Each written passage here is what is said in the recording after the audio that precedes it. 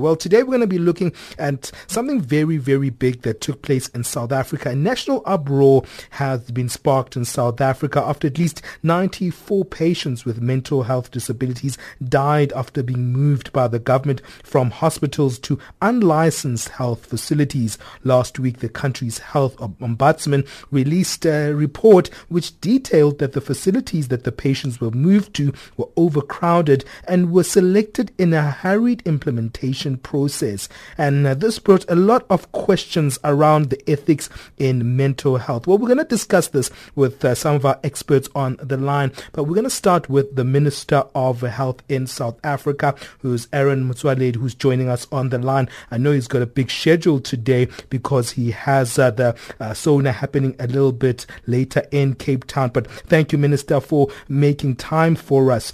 Minister Motsoaledi, you are one of those applauded ministers in South Africa, especially with your implementation when it comes to HIV/AIDS and when it comes to some of the implementations and focuses you've had on areas such as TB. But in this particular situation, when it comes to this mental health situation, are you actually disappointed that this took place under your watch, Minister?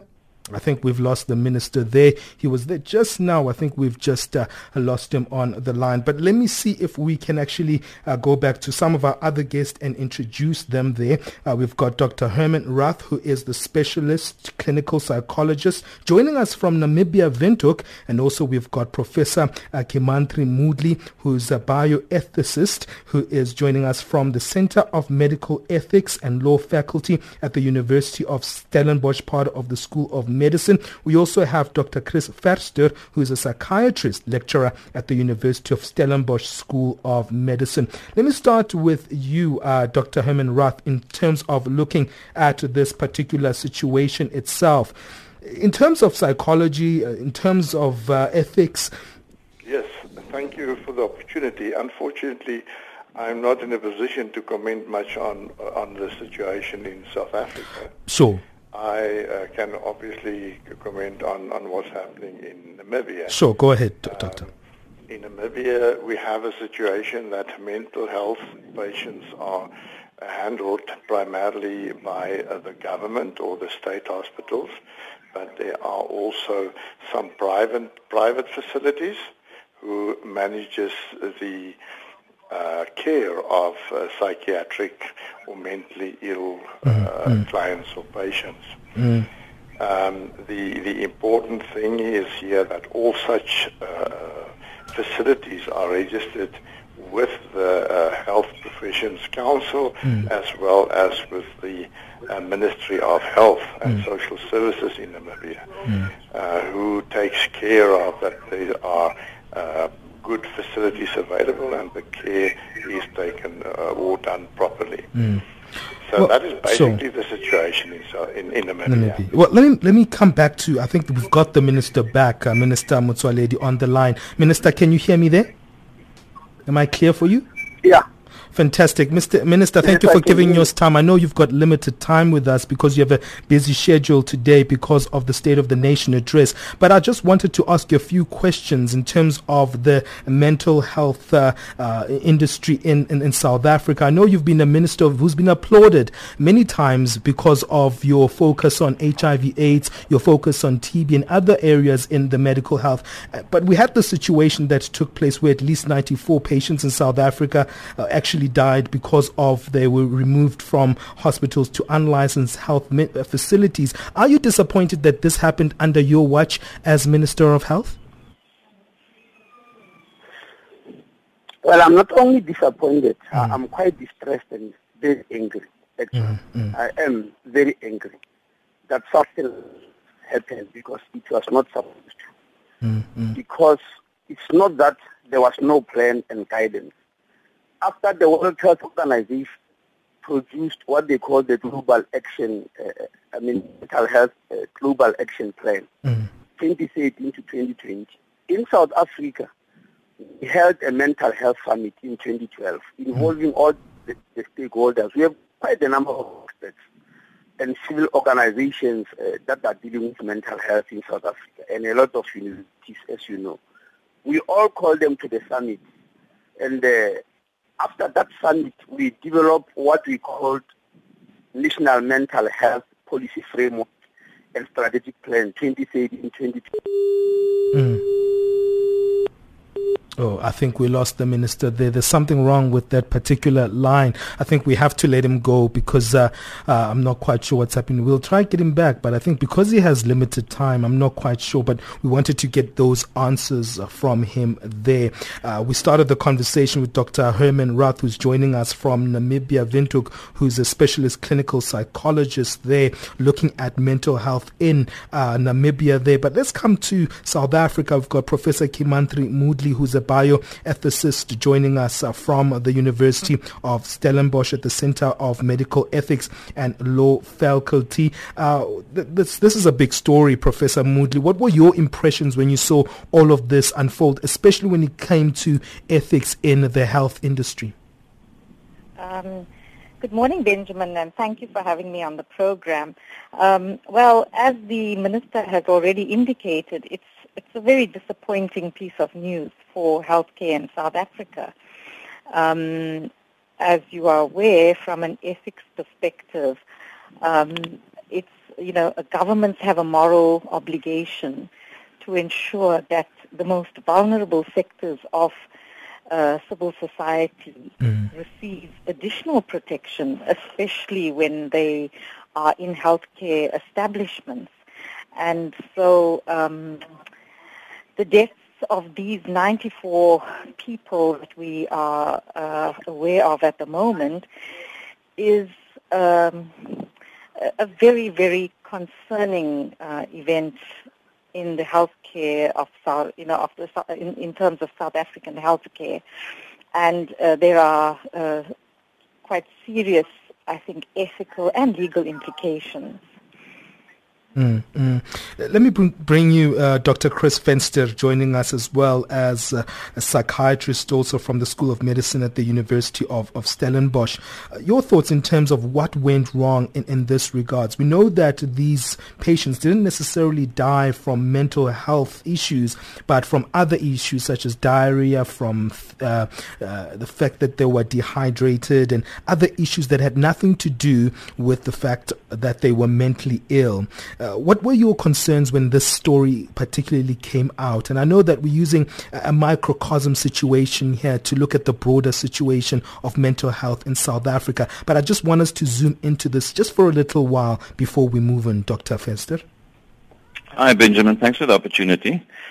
The most distressing thing was actually, you alluded to this, how these patients eventually died, because it was pure neglect. It really should not have happened, and it is extremely upsetting to anybody who might have read all the reports.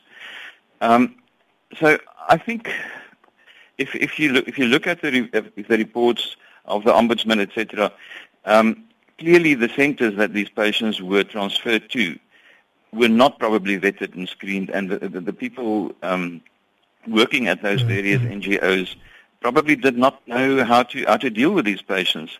And maybe there was not enough financial support, etc. But this should never have happened. And if you consider that basically none of them were officially licensed, I do not really understand how this could have been allowed to happen.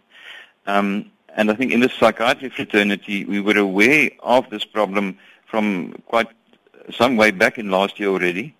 And there were attempts made to stop this process just going ahead until there was assurance that there were proper facilities in place.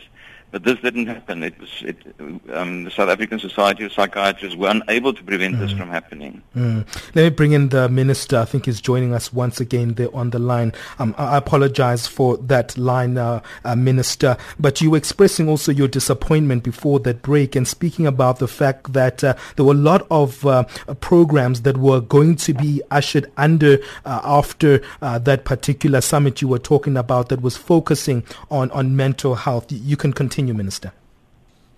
Yes, I'm expressing more anger than anything because I said we developed a plan, the National Mental Health Policy Framework and Strategic Plan 2013 to 2020, which outlines everything that must happen on mental health. Unfortunately, what the Department of Health in Gauteng did was completely to push that plan aside and do something else which nobody has ever heard about.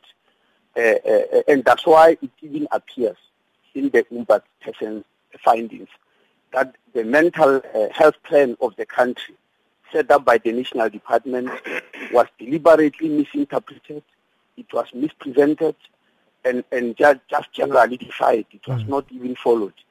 And so it's not because of a lack of plan, it's not because we did not put up anything about mental health, is that some people who will have to answer, as we have heard from the ombudsperson, that they must be charged, must go and tell the nation why something like this had to happen, even when there's a plan. Why did they cast it aside? Why didn't they listen to many people who were worried about this? Minister, in terms of the fact that there seems to have been kind of a gap in I don't know if it was an administrative gap or it was a planning gap within the Gauteng region and the Department of Ministry, the National Department of Ministry. How do these two work hand in hand? Because there seemed to be a kind of a gap somewhere in terms of communications, in terms of implementation processes there, Minister. Well, as I said, we drew up this plan at the national level. We then have a structure called National Health Council. Some departments in South Africa call it a MINMEC. That's where the MECs and the 9 MECs of provincial governments and the minister and their HODs and the director general meet. But in health, it also includes South African Military Health Services and local government association, because some metros in South Africa are responsible for health. So that structure called National Health Council is actually a statutory structure. It even went on to adopt the plan and give it a go-ahead and even advise that, the mental health plan, and even advise us in carrying the plan, we have to have district teams. Now, South Africa has got 52 districts. We said each district must have a psychiatrist, a psychologist, a social worker, an occupational therapist, and a psychiatric nurse. They are the ones who must decide what to do if there are any changes among mental health patients in that area, if they have to put up a new plan or move them to some area, etc. They are the ones who who must take a decision and determine them very thoroughly. Now, since that time, because this is a very long-term thing, we only established 7 teams. That means in 7 districts. Now, what happened here is that the province never ever announced to us or informed us that they are carrying on with some plan which we don't know about. All we heard is that it's too expensive for them to put patients in life if it may. A contract which was belonging to the national government but transferred to province by 2002. So they never told us about that. Now, what happened is that some of the NGOs led by Section 27 wrote to the minister and the DG, that means wrote to the national department to raise this issue. The DG wanted to know what it is because she didn't even know what is this thing. If I go to discuss with the minister, what am I going to tell him? What is happening? Are they complaining about the plan which has been adopted by everybody else, or are they complaining about something else which you don't know? Then she organized a meeting together with the head of Department of Gauteng, the one who has just been suspended, to understand, and she facilitated a discussion between the NGO, South African Society of Depression and Society Group, etc., etc. They put up a plan and even signed for it. Now, the DG, in her submission to the Ombuds, said the NGOs, the civil society, not NGOs, they asked that that plan maybe be made an order of court. And the department, the provincial government said no. Why do we have to go to court on something that we are agreeing on? Together with civil society and us, we are agreeing that this is the plan we are going to follow. Why do we need a judge? Because it's the agreement. So then the DG pulled out and believed the problem was solved. Then she says she was surprised to hear on radio that the department has won, the provincial department of health has won a court case. When she inquired again, what is it all about? she was told that no, when they were implementing that plan, they were challenged and they wanted to interdict it, but the province won it. And the HOD told the DG, you guys at national level, you are troubling us. Even the court agrees with us that our plan is perfect. So please get off our backs. Let's go on with the work. The court has given us a go-ahead. And of course, the DG got out believing everything. Maybe there's something that I don't understand. If the court agrees, maybe they put a credible plan in front of the court. Sure. Then the next thing we heard, hello? So carry on, Minister. Yes, the next thing we heard was when the MEC itself was announcing the 36 deaths. Then that's when I eventually, in terms of Section 101 of the Health Act, moved in. I did not just move in immediately by bringing the UMBAT. I informed the UMBAT. I knew it took time for the UMBAT to act. So I've got a ministerial advisory committee, which is headed by Professor Solira Daimani, the head of psychiatry from the Sefako Mahato Medical Sciences University. So I told him to go immediately to these NGOs. Check, what are these NGOs? Who are they? Because I don't know about them here at national level. I wasn't told that there are any groups of people who have been licensed to keep patients beyond the structures that we already know, beyond our public hospitals and the private ones which have been contracted. Go and check. And they went, and indeed they found that some of them are in townships. And I told them, if you believe, even before the UMBAT, if you believe that there's something wrong which you see there, even without checking the legalities or who did it or who did what, just take those patients away and close the facility. So let me what happened. That's why they closed these Precious Angels where 20 people died. They closed it immediately. So that work was done within 48 hours. They already visited 17 of the 25 NGOs. I think that's very comprehensive, Minister, the way you kind of showed us the ways in which this all took place. I just want to move on to you, Professor Kimandri Mudli, in terms of the complexities, because as explained by the Minister of Health, it seems it's very complex to deal with mental health care, because there is a difference between health care, behavior around mental disabled, and those who aren't. The treatment is very different. It needs a certain kind of approach, especially from an ethical perspective, from a psychologist perspective, and also from a perspective of psychiatry. Your thoughts on how the difference is between a normal healthcare treatment of a normal person and someone who might be disabled mentally? So I think we need to accept that mental health is, and people with mental health disorders have a disease similar to other diseases, except that in some cases patients with certain mental health diagnoses are not able to make their own decisions, or they lack the capacity to consent. And in terms of care, there is therefore an additional level of care that is necessary. However, they enjoy the same rights in terms of respecting their dignity, their right to health care, and their right to be treated well when they are in hospital, similar to any other patient. In this particular case, it appears as if their rights to basic health needs were not met.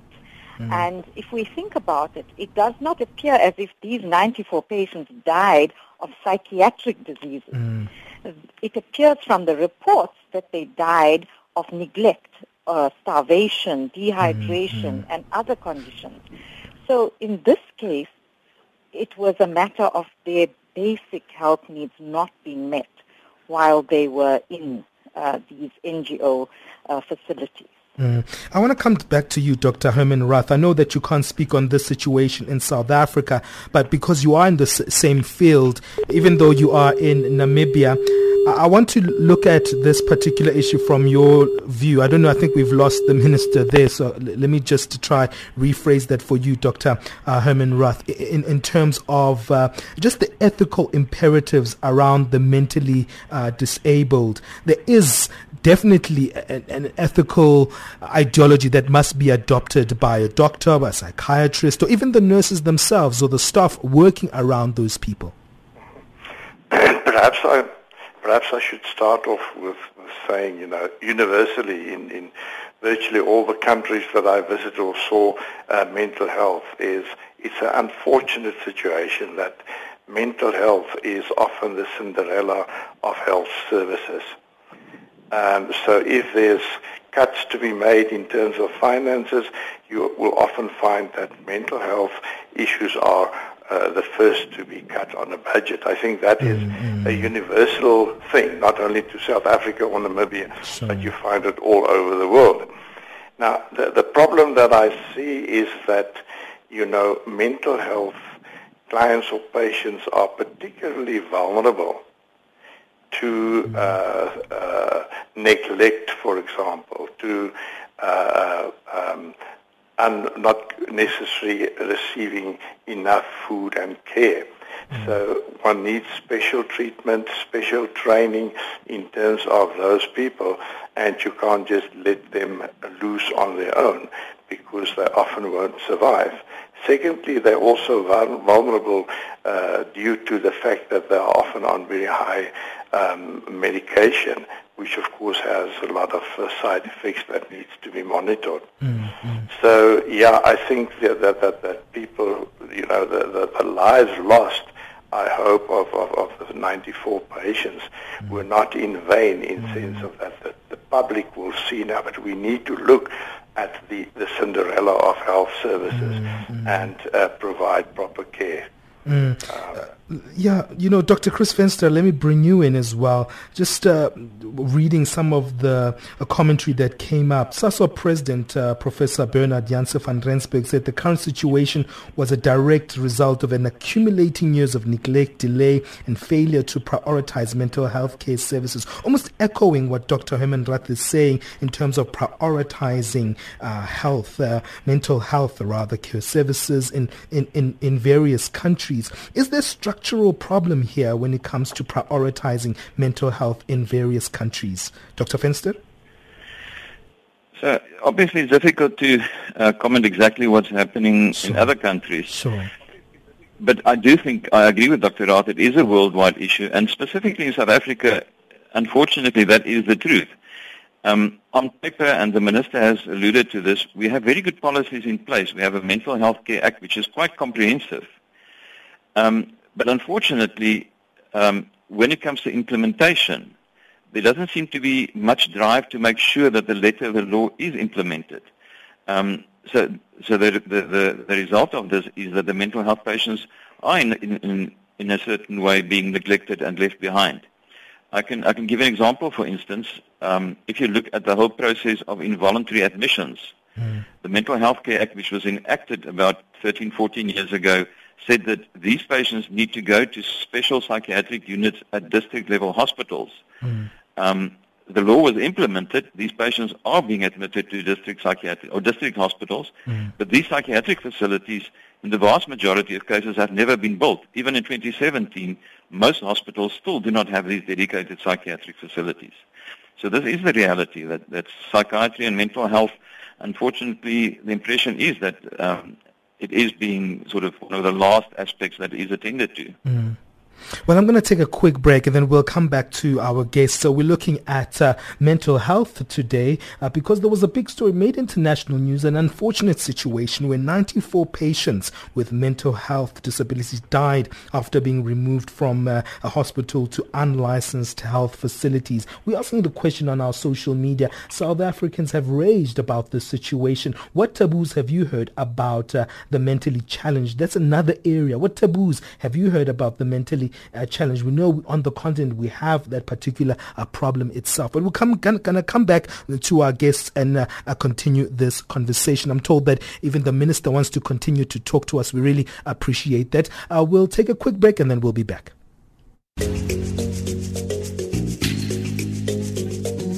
This is Channel Africa, South Africa's official international public radio station on shortwave, internet and satellite. from an African perspective. Listen to Channel Africa in English, Kiswahili, French, Silozi, Portuguese, and Chinyanja.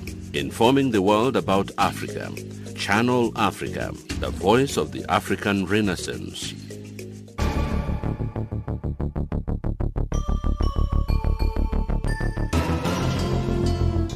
We have great news for you. Channel Africa has gone mobile. If you have a cell phone, you can now download the mobile app for Android. You can get it on Google Play. Get the latest news from Africa. Get the Channel Africa app. Channel Africa, the voice of the African Renaissance.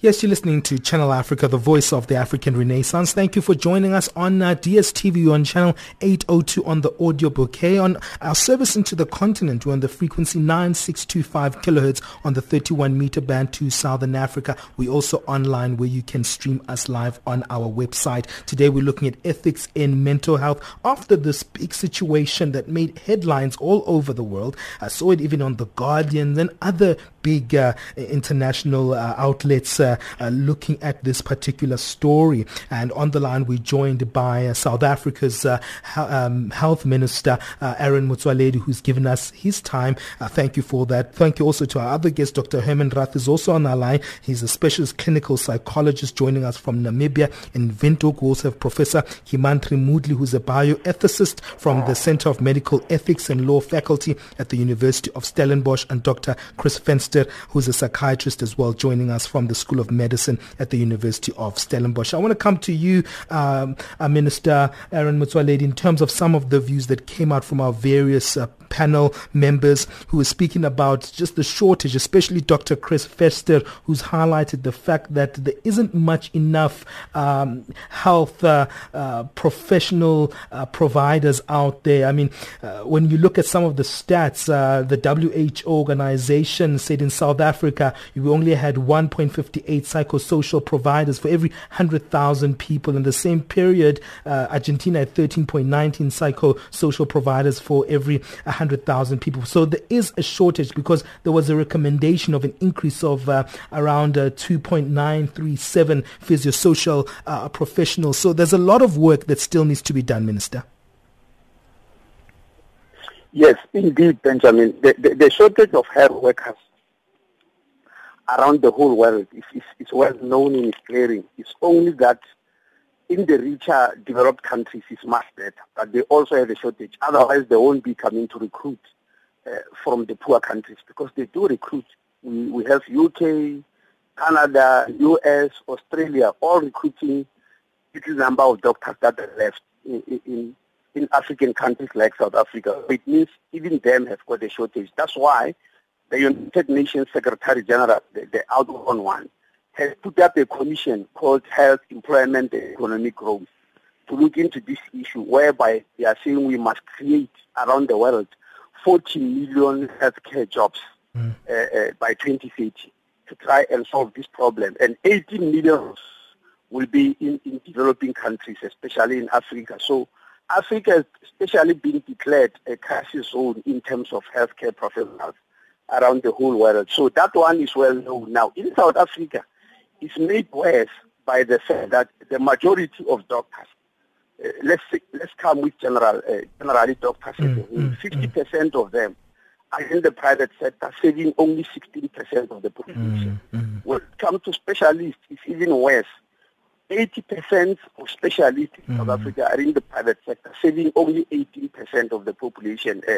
In terms of figures, saving 8 million people as against the 43 million who are remaining in the public sector. So that inequality is also a problem. That, in other words, apart from a global shortage, there is also a local shortage which is informed by inequality. That's why when you look at the policy document of the National Health Insurance, we are making proposals on how that needs to be resolved, how all the people of South Africa must be on one system of pooling of funds, not different private medical schemes, one pooling of funds, whereby they can utilize doctors in both public and private, so that the little resource we have got can be used by the whole population, not a selected few like myself who have got disease.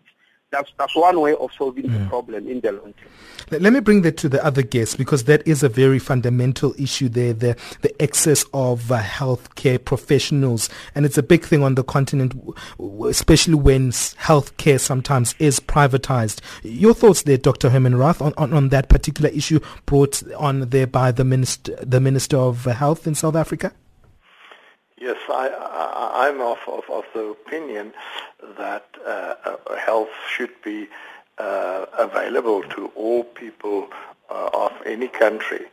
The situation is that the privatization often increase the quality of service to be rendered, especially in terms of mental health issues. We had in the 80s or the late 70s, you had huge psychiatric hospitals all over the world or in the country, and there was a movement away from that, especially in Europe and the developed countries. What we have in Southern Africa, or in the African context, is the whole question of urbanization, specifically adding to the woes of the mentally ill people. Before urbanizations in the rural areas that we often find in Namibia, where I had, or in Southern Africa, where I had the opportunity to work with mental health in rural areas, you will find there that the society through all the ages learned how to handle and manage the mentally ill people. But through urbanization, these people were simply catched up in a void, having serious problems, and surely something has to be done about that. You can't reverse it. Serious problems, and surely something has to be done about that. Well, let me come to you, Professor Kimantri Moodley, because I also am interested in that particular factor of, should we decentralize integrated primary mental health care services, or is centralization more important? Because this situation that we saw recently is an example of decentralization, and where there's actually a loss of control from a national level. Should we not rethink of how we actually centralize these services? I know that's also another complicated aspect when it comes to these particular services. Professor Moodley? Yes. So, Benjamin, it's very clear that there was quite a significant breach in communication between central government and provincial government in this particular case. And so, well, I just have to stop you there. I'm sorry, Professor Moodley. There's someone who probably is listening to the program somewhere in the background. I just would like you just to take it down a little bit, because we're hearing echoes from where we are currently. You can continue, Professor Moodley. Can you hear me now? Yes, I can hear you. Okay. And so, certainly there is a national health plan in terms of mental health. We have an excellent Mental Health Care Act, but implementation of all these policies and regulations, at the level of, at the point of care, is really important. And there seems to be a lack of translation of policy into practice. Also, there's the question of governance and accountability. So, irrespective of which system you have in place, one has to hold various people holding leadership positions in health along the way accountable for the delivery of high-quality, safe health care. And so it's really important to ensure that people who are given the responsibility of these positions are adequately qualified to, for example, the MEC of Health should be a medical doctor. And it is extremely controversial when we have non-medical people appointed to these extremely responsible positions. And the result is an example of a possible outcome is what has just happened with these psychiatric patients. So I think in terms of appointing people who are competent to do the job, to fulfill the requirements of a particular job, I think that's really very important. And we need to look very seriously into how that is happening, because irrespective of whether we have a centralized or a decentralized healthcare delivery system for mental health, we need to have the correct people doing the job. And they need to be held accountable. Let me bring Dr. Verster in. Your thoughts on where we are right now with the conversation, Doctor?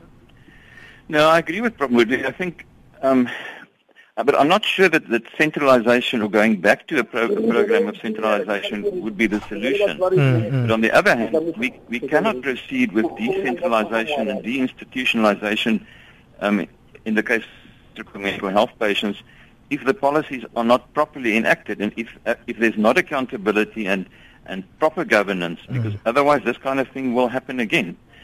I just also want to allude to something that the Minister has said. I also happen to be one of the doctors working for the state, or one of the few, but I can tell you it's not a question of doctors not wishing to work for the state.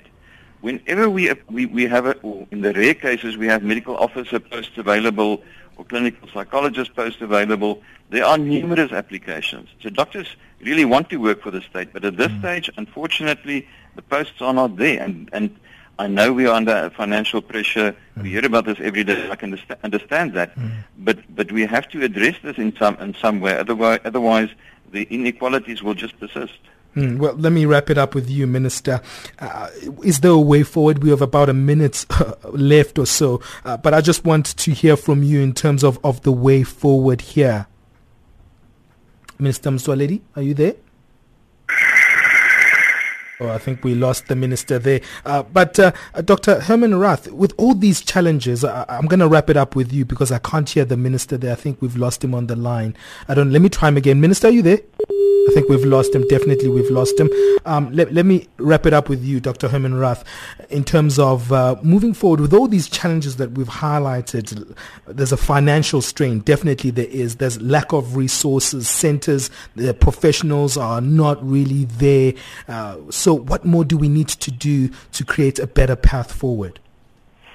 I think in essence, we need to have empathy with the mentally ill patients or the mentally ill part of our population, and we need to take care in a proper way, not allowing policies or finances to disrupt this empathy and feeling for those who cannot do everything for themselves, who are in a way handicapped. So it's a question of promoting the care of the mentally ill people. I think the facilities and everything is there. It's a question of organizing it. Well, thank you to all our guests for giving us their time. A very complex conversation indeed, but I think we did come up with some of the real issues that we needed to unpack in this particular program. I think we left out some of the big issues as well on the content, such as taboos, but I think we were looking at the more systematic issues today. But thank you to Professor Kimandri Moodley, who's joining us on the line from Cape Town. She's a bioethicist. She is also the head of the Center of Medical Ethics and Law Faculty at the University of Stellenbosch. Thank you as well to Dr. Herman Rath, who is a specialist clinical psychologist in Windhoek, Namibia. And thank you to Dr. Chris Verster, who is a psychiatrist and lecturer at the University of Stellenbosch School of Medicine. Thank you all for giving us your time. We really, really, really appreciate it.